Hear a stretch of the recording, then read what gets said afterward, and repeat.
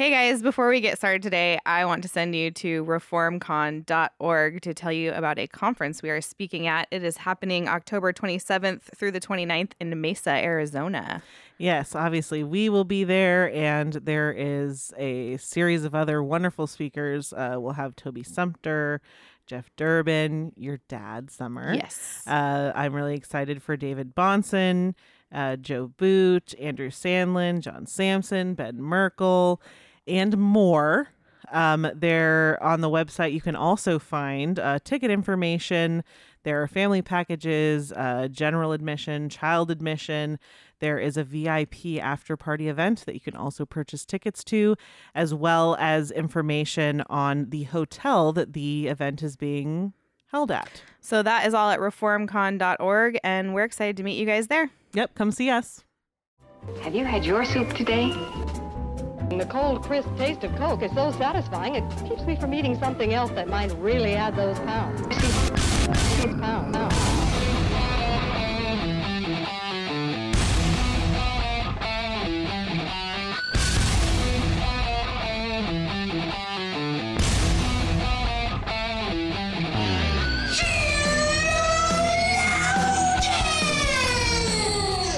Good morning, good afternoon, good evening, wherever you are. Welcome to another episode of Sheologians. We are here today to put the she in our she scroll.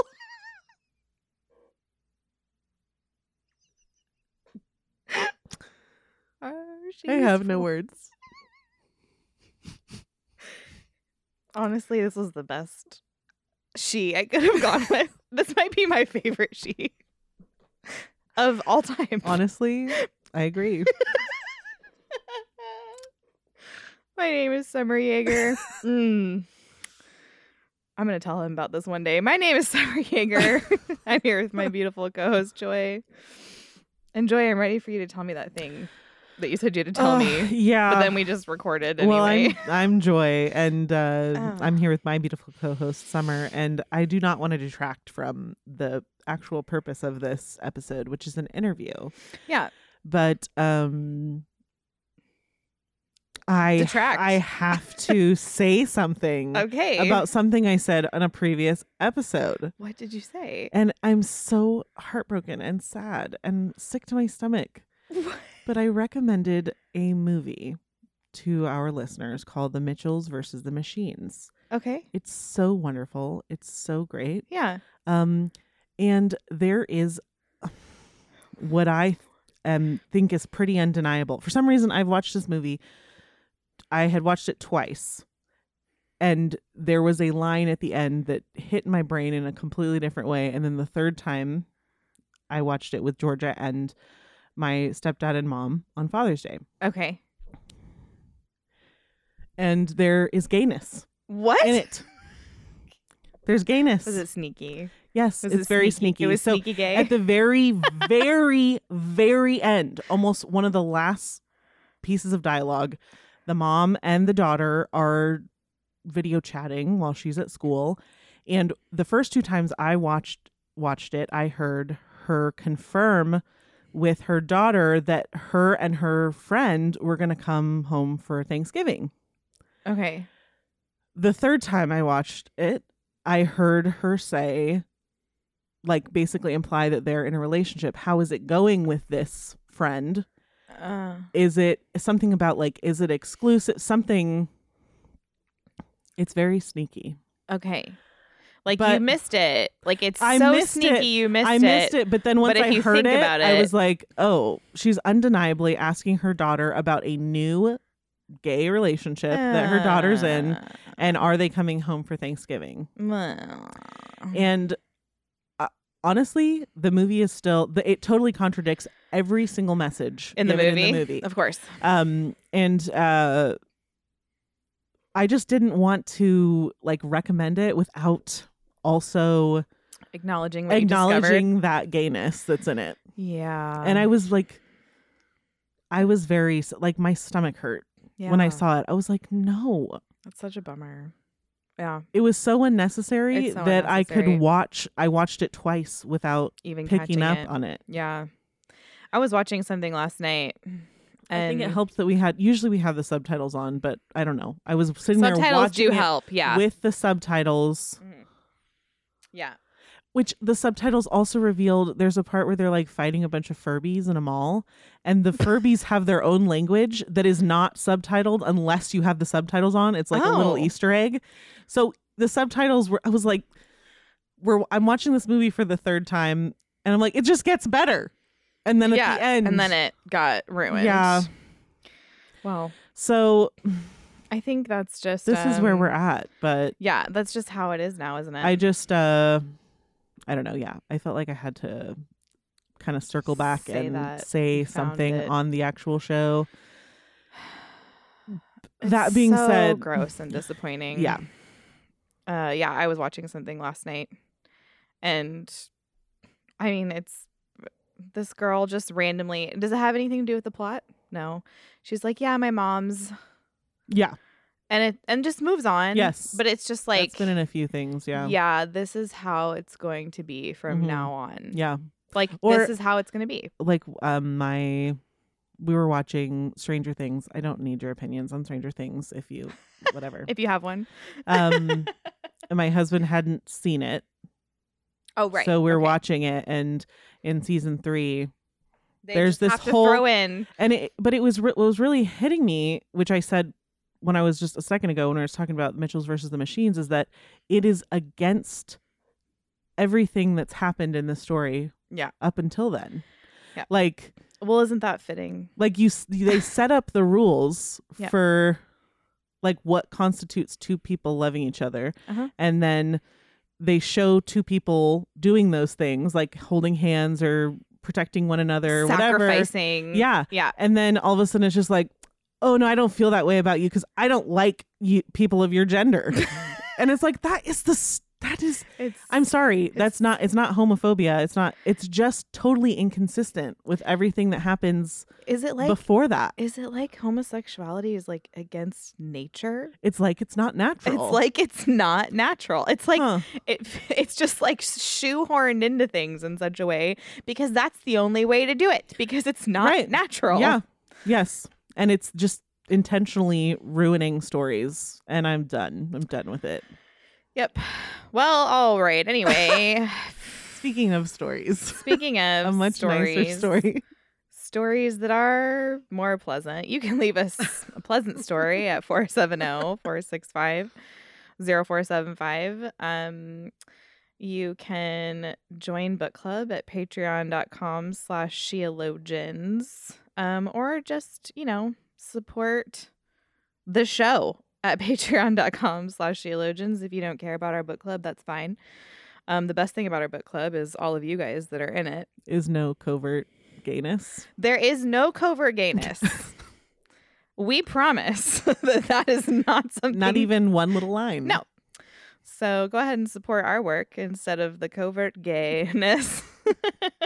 Remember when you thought I was going to get in a lot of trouble for saying that people with Ukrainian flag bios were gay hypocrites? Well, No one was mad. see, it's so funny because I never know what I'm going to say that's going to Right. set off something, but Right. that didn't. So anyway, I stand by what I said because we've been bombing like the Middle East for decades and no one's shed a tear, but here we are and y'all pretending like you know people in Ukraine. Anyway, today we are going to have a pleasant conversation about R.C. Sproul, our friend Nate Pickowitz. We had him on last year. What are you laughing at? well, I had a joke, but it would totally spoil the entire interview.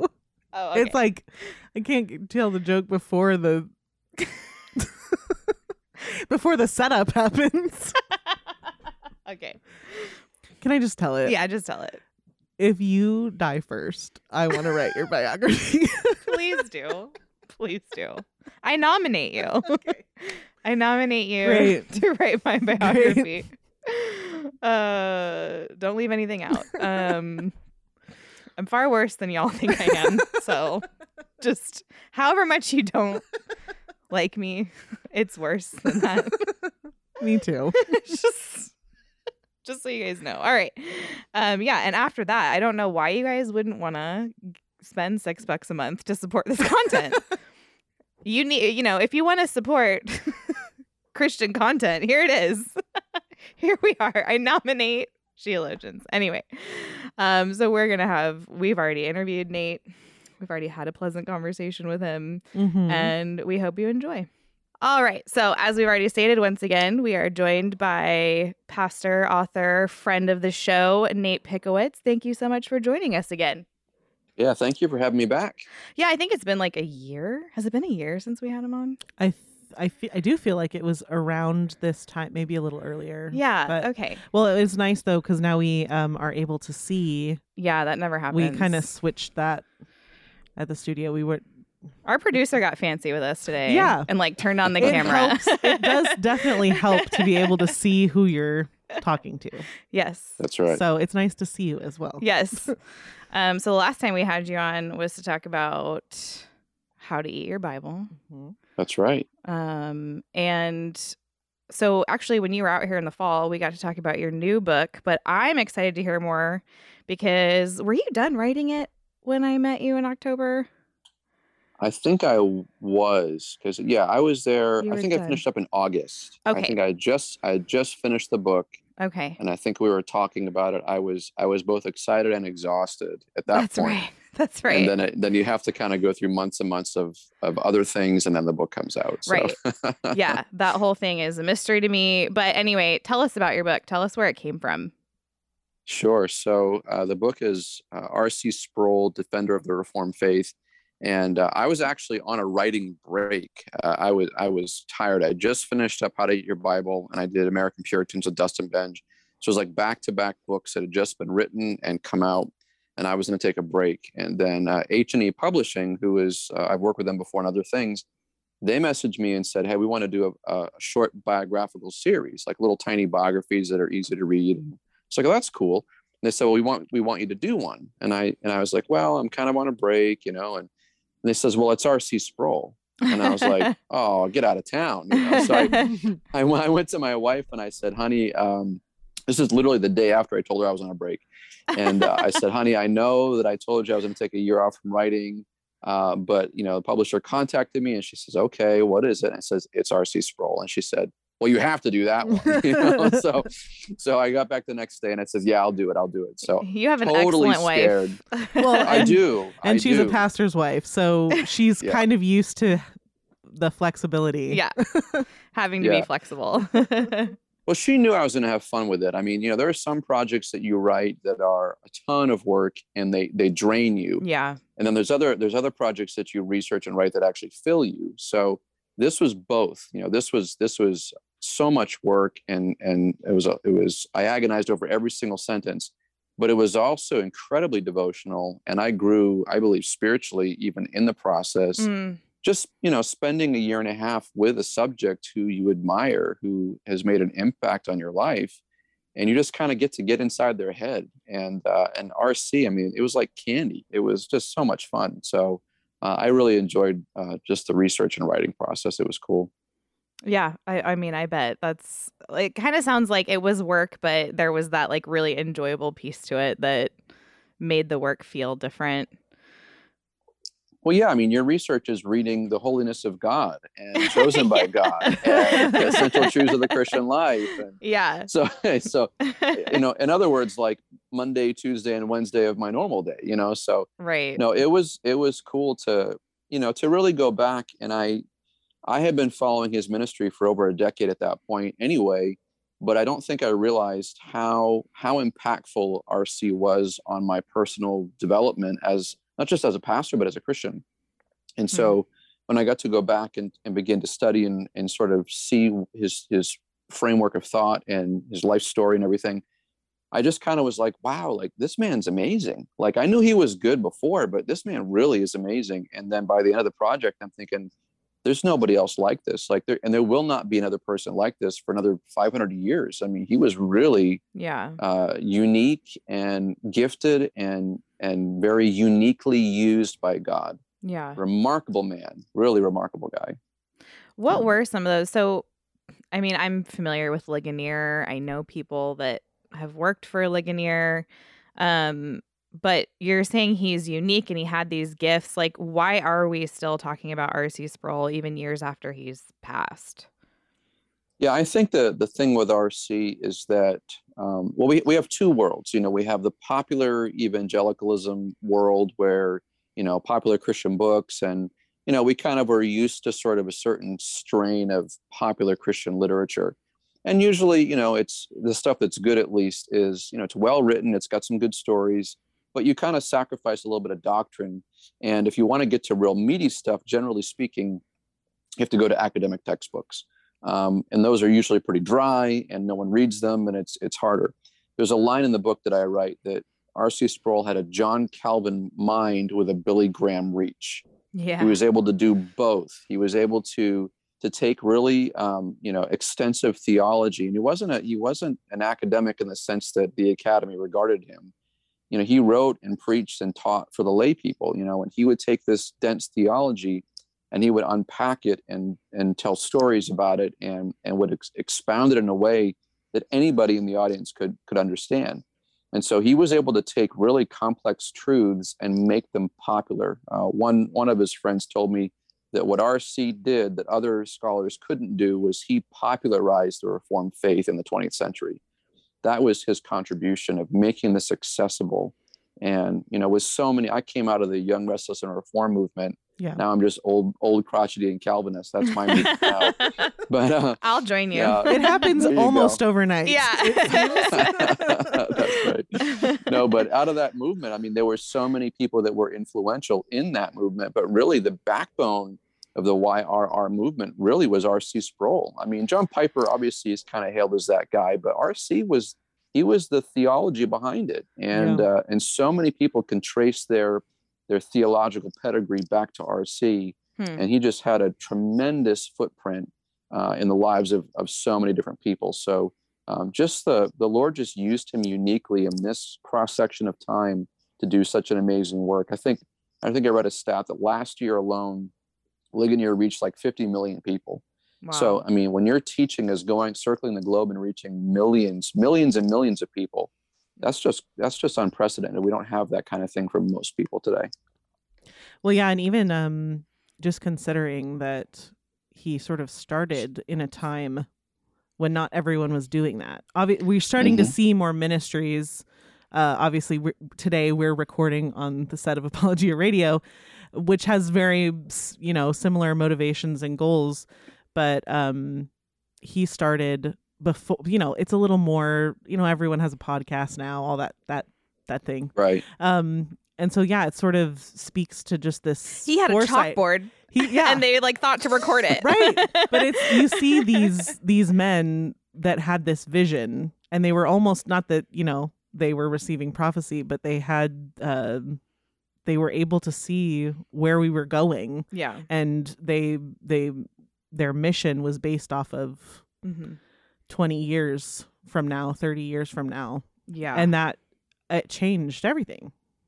Yeah. And a lot of that came because of the staff that Ligonier had put together. So, R.C. wasn't sitting there recording his own tapes and sending them to people. Other people came alongside and said, "This is really good." And he was like, "Okay."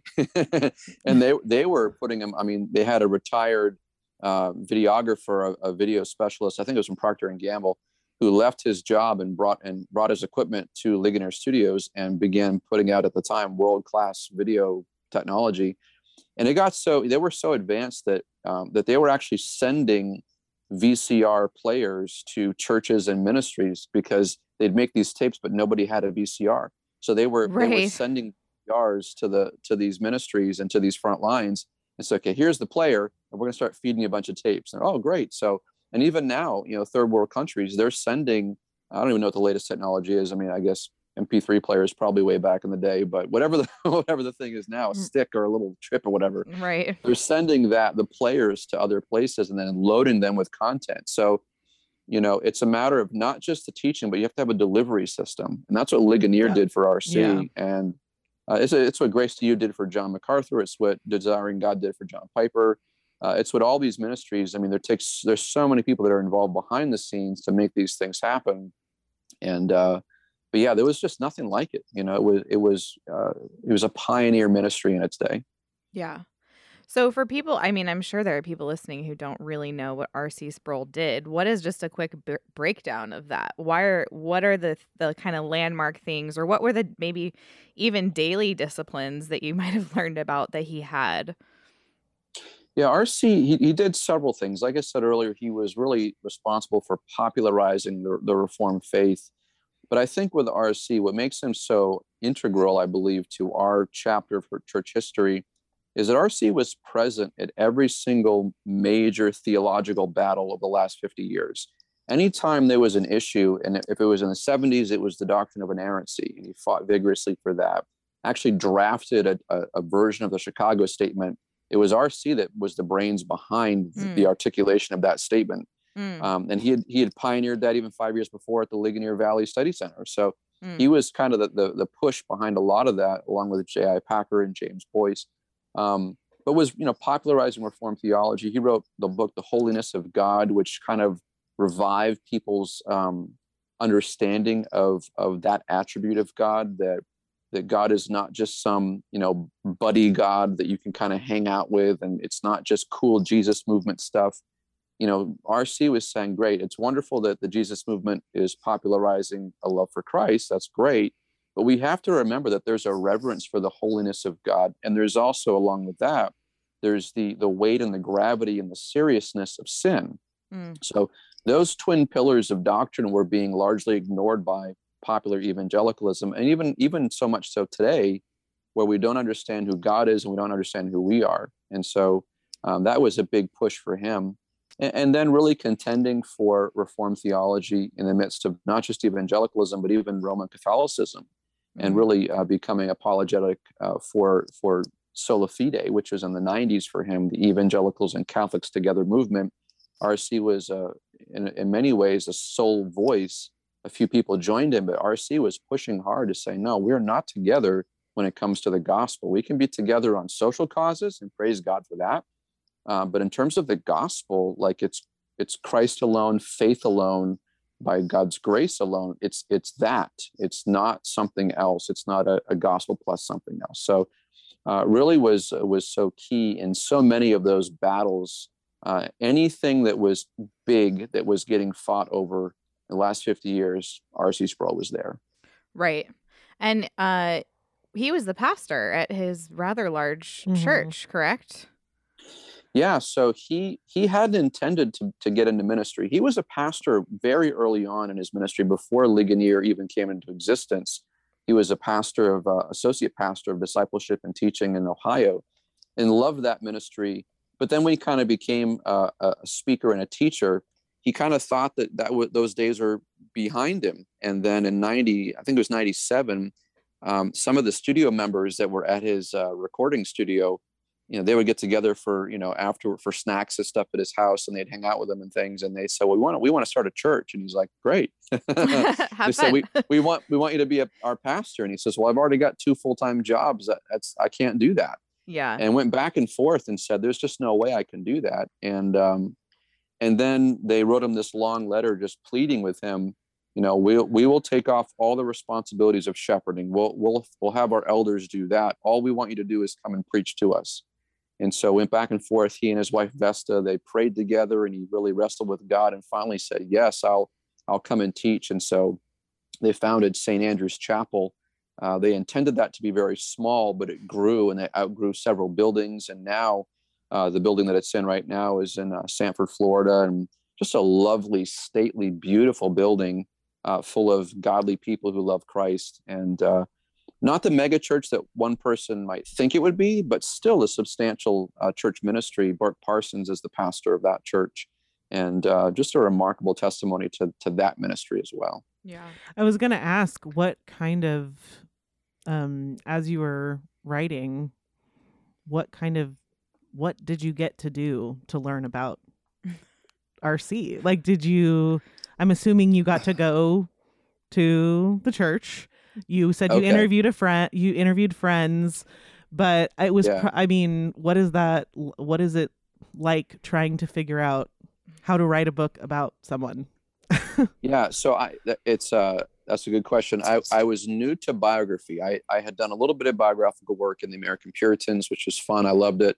But this was a new thing for me. And I got to tell you, writing this book, RC, kind of wet my whistle to do more biography. So I've actually got a couple of other things on the plate, hopefully in the future. But it was daunting. Like I sat down and I wrote to Ligonier, and I wanted to ask for their blessing on the project. I wrote a letter to his wife Vesta and asked for her blessing, and she gave her blessing, and she said, "There's one condition."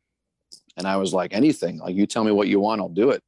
She said, "I want you to treat RC's opponents with the same grace and kindness that he would have treated them. Like, don't slander his opponents in your book."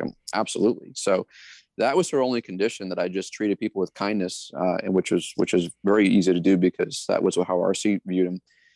But I just sat down. I read. He has 100 books. I read through all that and just sort of found every possible narrative story he told.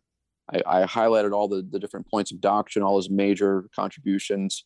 He filled his books with anecdotes and stories and little things, which was really cool. So just tried to piece that together. Stephen Nichols' book on RC hadn't come out yet, so I didn't have anything really to start with. I had a couple articles here and there, but I just worked from RC's material and was able to schedule a time to go to Florida. And I went down there and I was able to see, Ligonier Ministries, and I went to the church and saw that. And I did sit down with a few people. One thing about Ligonier is that they're very protective of that legacy. So who I spoke with and who wanted to be on record and who didn't want to be on record, that was a little bit delicate, but I wanted to be respectful of that because I was aware that I was really an outsider coming into that ministry, trying to write about their founder. And I wanted to be as respectful as possible. And, if someone said, "Hey, I'll talk to you, but just please don't say anything about my talk," that's fine. I'm not going to tell anybody. And again, because this is a whole new world for them. I mean, RC's only been gone for a few years, and so they're trying to figure out, what does this look like? What does post RC look like, and how do we protect his family, and how do we protect the privacy of the ministry? And so it was a little bit delicate, and there were a few times I'm like, I hope I'm not overstepping my bounds here, and maybe I did. I don't know, but they were really gracious with me, and they provided me, pretty much everything I was asking for.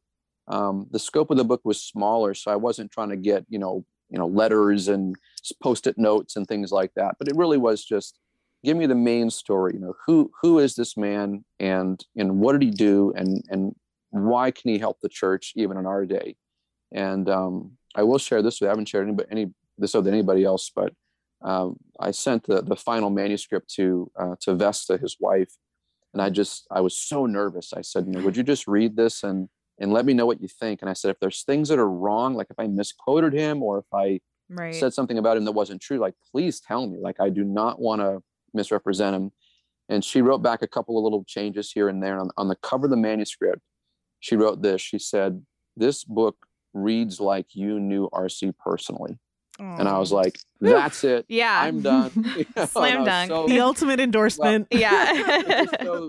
I was so thankful. Like, I was so nervous. I was so scared, like, and not that I wanted to be like, the guy that had the corner on RC Sproul, because I certainly don't, but I just didn't want to make a mistake. I just didn't want to dishonor his legacy. And so for her to say, "Oh, this is accurate. This is fair," I was happy with that. So I felt like at the very least, his family was honored, his legacy was honored, and hopefully this will be a book that's going to help a lot of people. But it was a crazy experience, crazy.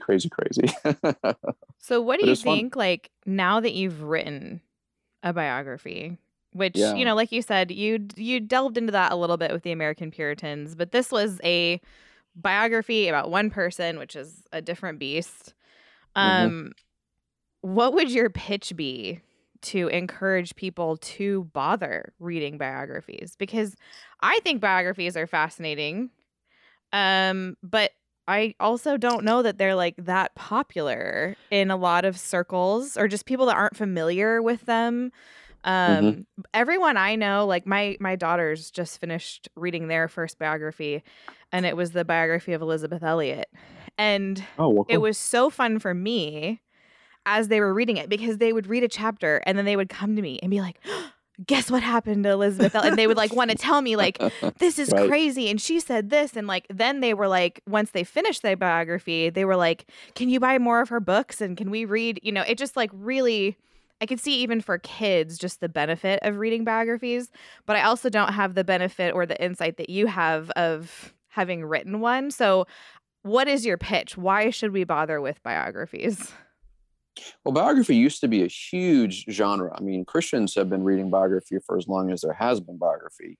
I mean, the Bible itself is full of biography. I mean, most of the Bible is biographical, and Hebrews 11 really makes the case for why studying the lives of other believers is important, because it actually motivates and spurs on our faith. Yeah. And there's something really special about when you can read a book about the life of a Christian that's already been lived. Like, it's hard to do that when they're still living. I always cringe when I see a biography of someone who's still alive, because I'm like, you don't know how it's going to end, and sadly there are Christian leaders who don't finish well, and that's painful to read about. But when you have someone who does finish well, or even if they don't finish well, and you can kind of learn a lesson from that, it does teach us, it's instructive. And then you can actually look back and you can see the hand of God through every single movement of their life. And you see where God teaches them lessons and grows them and uses them and convicts them, and just the power of God's own hand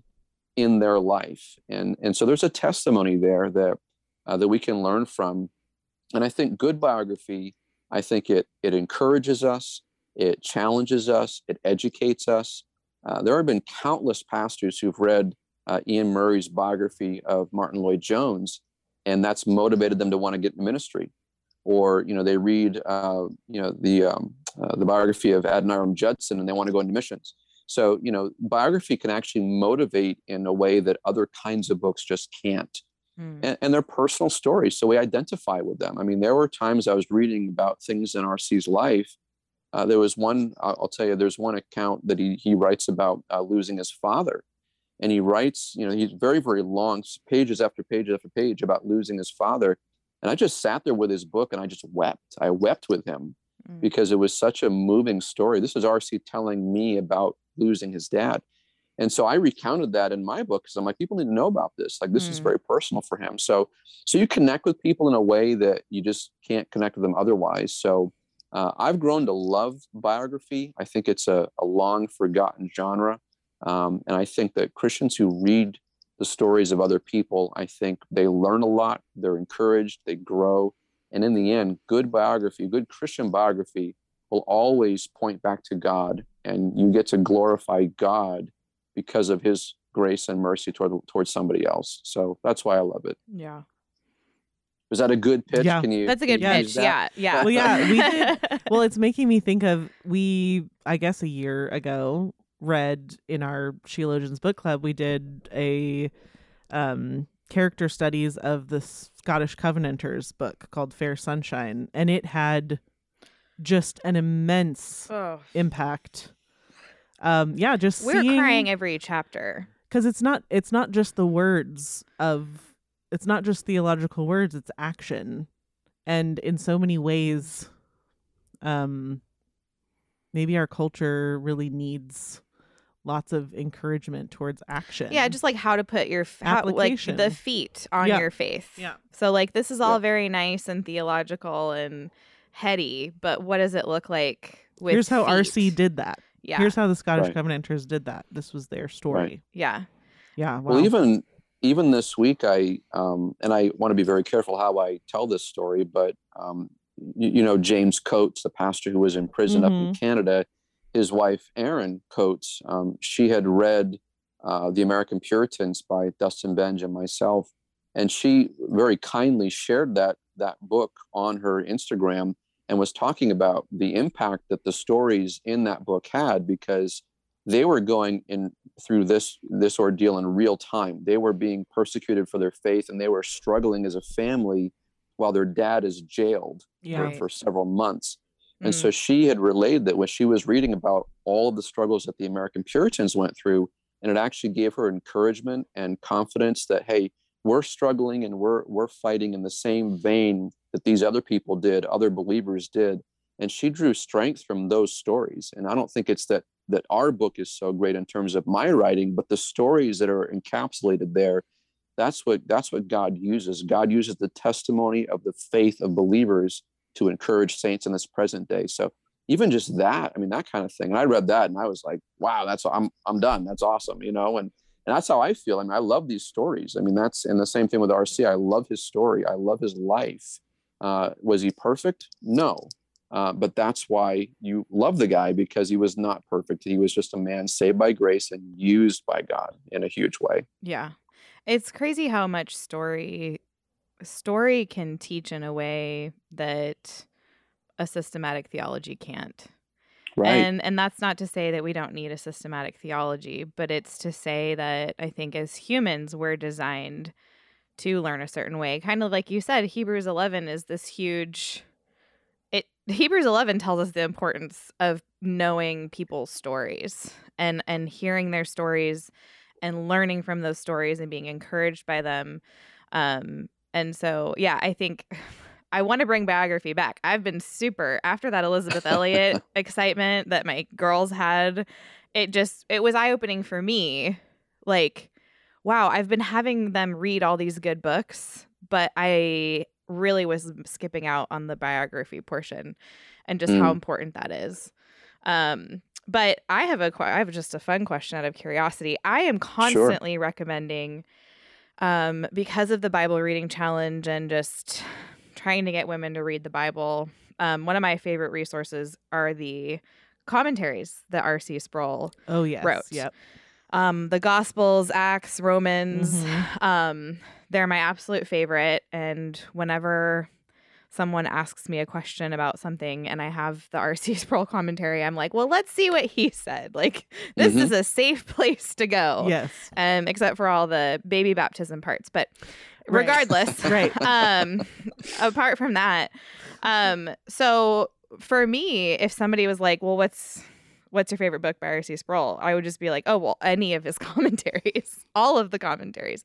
I will read them for fun. Like, not even just like in supplement, just like I'm sitting here reading R.C. Sproul talking about the book of John, which, like you said, like it's very accessible. It's extremely accessible. And the way that he writes it is so fascinating that it's not even just a supplemental book. It's like, this is a fun book to read.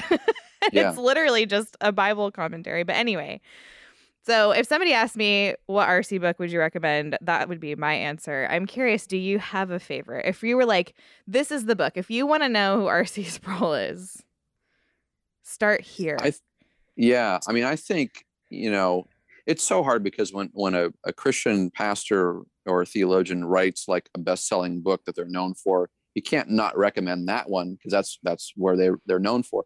But obviously, if anybody has never read The Holiness of God, that's a place to start. He really goes through his own spiritual journey in that book. He opens the book and talks about him wandering through, the churchyard at night and going and beholding the holiness of God, and very dramatic, but that's really how it happened for him. So Holiness of God is absolutely stellar. I think my favorite book by R.C. Sproul is a book called Faith Alone. And in Faith Alone, it's on the doctrine of justification, but he recounts the entire battle of the evangelicals and Catholics together ordeal. That was kind of his definitive book, his definitive stance on the issue. It was such a tumultuous issue in the 90s that really by the time RC weighed in, it was like, okay, this is it, Yeah. And not only is that story interesting to me, but it also, Faith Alone, that book, taught me everything, or taught me the most, I think, about the doctrine of justification. That helped me nail it down in my mind so that I can communicate to other people. So I love that book for that reason. But I'm looking at my shelf because I'm looking at all my RC books, or they take up 2 shelves here. What We Believe is his exposition of the Apostles' Creed. That's very good. That won book awards. The Hunger for Significance, where he talks about human dignity. That's especially important even today. We're recording this on June 24th. Just a phenomenal, important day about the celebration of life in the womb. Mhm. And so RC was a huge champion for life, for human life in the womb and the dignity of life. Yeah. So The Hunger for Significance is a stellar book. So those are some of the best I think that RC's written, but he's written so much that's been good. It's really hard to put a few titles down. It is. Yeah. I'll give you that. That's a good answer. Granted. Given that there's so many options, we'll grant you that part. And you said that he wrote 100. How many books did he write? You said you. So there's about 100 titles. Okay. Sometimes when the ministry machine kind of gets moving, they'll grab content after a while and start to pump stuff out. But I think he probably from his own hand wrote at least 60 or 70 books. Wow. And he actually wrote them. They weren't just, someone Right. transcribing his sermons. He wrote these books, Right. and he was very prolific. But yeah, I think he's at least 60. Wow. Wow. Yep. That's quite the collection. It's more than I'm going to write. We used to. It really, there was we had it at our church. We just had a early on when there was lots of people coming out of rehab, and it was just always the holiness of God. Always. Mhm. Because so Mhm. much of that Yeah. worship issue had to deal with a misunderstanding of who God is. And so such a good place to start. Yeah. That's what I mean, so much comes to mind when I think of R.C. Sproul, but that really just, It's one of them. it was like he had such a hand in Mhm. just even like our church being able to minister to its people. So Yeah. crazy. And Holiness of God, it's one of those books that hits on all cylinders too. When you read a book and you're like, oh, this is so good. This chapter's so good. This chapter's so good. It's not just like popular or famous. It's Right. well written and it's well conceived. And his chapter on the insanity of Luther, one of my opening lines is that, and I worked hard on this one, but R.C. Sproul was Martin Luther without the insanity. And I spun off of that chapter title because I'm like, that's who this man was. But just his recollection of the story of Luther, just so good, like so well written and so well thought through. It's like this book just hits on every single major cylinder. Everybody needs to read The Holiness of God. Great book. Yeah. It's on our list for sure. Well, tell us where everybody can read your book Yes. on R.C. Sproul. Yeah, so it's H&E Publishing. They're a publisher out of Canada. They can find it on Amazon. Okay. They can go right to the H&E website, and they actually can get a good price there as well. But it was a great joy to write that and to see it finally come to life and Yeah. be able to share it with people. Yeah. Is your book on the Puritans from the same publisher? No, that was from Reformation Heritage. Okay. Yeah, RHB did that one. Okay. Gotcha. And then I've got a couple of books coming out from Christian Focus pretty soon, working on something for Moody. And then I want to write another biography, hopefully on the Puritan John Cotton. That's my big idea, is to write on John Cotton. And man, I got some stuff I want to tell in that story. It's cool. He was a cool guy. I can't wait to share that story. It's been fun. That's awesome. It's good to know. Maybe you'll get to 60 books if you keep writing all these biographies. I know, Yeah. seriously. You're going to be up there. We're going to be I've got like five down, and Yeah. so, it's 55 to go or Yeah. whatever. I don't even know. And then the question is, who writes your Yeah, I was about to say, biography? we're going to be like really old in rocking chairs, like interviewing your biographer. I hope not. Do you remember our friend, Pastor Nate? Our other You'll get friend wrote a book. They'll get 10 pages in and go, yeah, this is boring. I don't They know. want to. They should interview my wife. I was about to She's say, got a we'll better have to story. get your wife on to have that There you go. conversation. So, Yes. That should would- fill several pages. Yeah. I think. interesting. That would be a stories. blast, actually. You guys would like her. She's a firecracker. She's very sweet. Yeah. Pastors' wives are just made out of something different, It's or really they're true. not, but they become made out Yes. of something Yes. different. I think Mhm. is the actual moral of the story there. I think it's the hardest job in the church. I really do. Yeah. Yeah, I would Yeah. actually love like a good biography on a pastor's wife. You know what? Actually, I think I have one on Sarah Edwards. Oh, okay. Sure. Really? I think I need to That's go look cool. for this. My pastor growing up would always hand me books, and I remember it's the book Marriage to a Difficult Man. And that's what it's called, Marriage to a Difficult Man. Wow. And it's about the life of Sarah Edwards, and I need to go dig that up It's brown, so it'll be on my brown bookshelf. Yeah, her bookshelves are color organized. My poor husband. No, they're not. They are. You are. serious? They are. Yeah, I did that. Well, because here's the deal. I only have one rather small living room, and that's where all the books are. So the main thing in my living room is 1,000 books. So it needs to be. And so like I displayed just like couldn't art. handle looking at it. Like it had to be, it's like if I have to snuggle in this room with 1,000 books, this very small room with 1,000 books, then I have to want to look at it.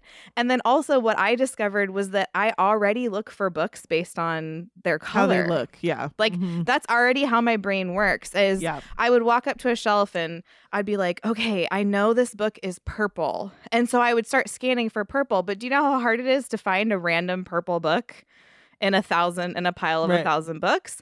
And so for me, it actually makes it easier. I don't think it works that way for anybody else. But for me, I can actually find my books now because I know what color all of them are. So like I said, I know my my book on Sarah Edwards is brown. So it's not going to be hard to find. So if I ever come visit you guys, I'm going to come with a Sharpie and I'm going to color red on all your white spines. There you go, and yeah. throw you off. It'll completely. totally mess us up. That's awesome. Actually, one of our pastor's wives did that to her husband's bookshelf. Yes. And he was like, boy. no. That's a sacred thing. You have to be careful, you know? Yeah. I think this is just like the male-female brain at play right here. Yeah. It's just like we think so differently. No, I and- tend to also, now that you mention it, I tend to also think about like what the cover of a book looks like when I'm Thank you. looking for it. Thank you. So, That's exactly how you find it. You know what it looks like. And I'm not wrong. All of you out there with your like alphabetical by subject books, I'm not wrong. You know what color your books are, and that's how you find them on the shelf. And I know that. Anyway. All right. Well, Pastor Nate, thanks for joining us again. yes, thank you so No, much. thank you for having me on. This is great. I Yeah. always love talking to you guys. This is always fun. So Good. I'm glad. And I have a renewed, this is like perfect timing for me to get into like my biography season. I can feel it. Yep. It's going to happen. Mhm. I just bought a bunch of biographies for my kids. So anyway, this is great. Perfect. All right. Homeschooling loves biography. Homeschooling does love biographies. Yep. If you're a homeschooling mom, go get you an R.C. Sproul biography and Sarah Edwards and Elizabeth Elliot. Those are my recommends for the day. Good. All right. Well, thanks for joining us. We'll talk to you whenever your next book comes out. sounds good. Thank you, ladies. Bye. Thank you. Bye. All right. Bye. Well, wasn't that lovely? We haven't had to do our We have not done an interview in a while. no. And what a way to come back. Yeah. That was a very nice way to come back. Yeah. Well, it was funny because Eric said to me the other day, he's like, you guys haven't done an interview in a while. I know. And it was like literally within 10 minutes of me scheduling this interview. Mhm. So the timing was just kind of hilarious. But anyway, I hope everybody is inspired to read biographies right now. Yes. Like, I hope that and to give your kids biographies, because you know what? I have another because I went into Barnes & Noble the other day, and there are a ton of biographies, like illustrated kid biographies in the kids section. Okay. And they're all like biographies of like degenerates. It's like Harvey Uh-huh. Milk, Yeah. RGB, Of course. you know, it or RBG. Or did I say it right? Hmm. You know, that evil woman, Yeah.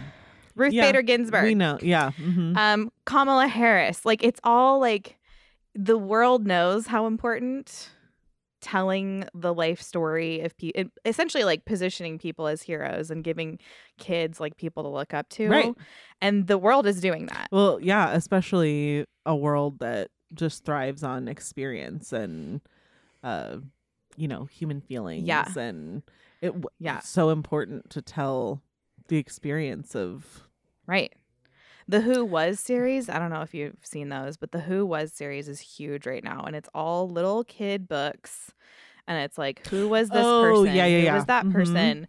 And you read them and they're like full. Sometimes it's like, who was Neil Armstrong? Which is fine. Read about Neil Armstrong. But Right. like they miss the point entirely. Yeah. So anyway, all that Yeah, to say, some of these people are getting hero biographies when they deserve villain. 100% Uh, deserve villain biographies. which I'm not opposed to reading the biography of a villain. No, It's just harder. It's a little harder to find biographies that are honest about villains that are actually framed as though they're the villain. Right. Which means let your kids read biographies, Yes. inspire them to write biographies, and we will have a library full Yes. of Christian biographies. Yes. Christian written. And there are a biographies. lot out there too. Yeah. There's a lot of biographies written by Christians about Christians, specifically for kids. Like the one I said, the Elizabeth Elliot one that my girls read, and they're 9 and 12. So it totally fit that age range Mhm. and was interesting for them, is in a series of like 30 like missionaries and just Right. really focused that way. So anyway, super recommend that. Anyway, you can leave us a voicemail Mm-hmm. at 470-465-0475. Tell us what your favorite Christian biographies are.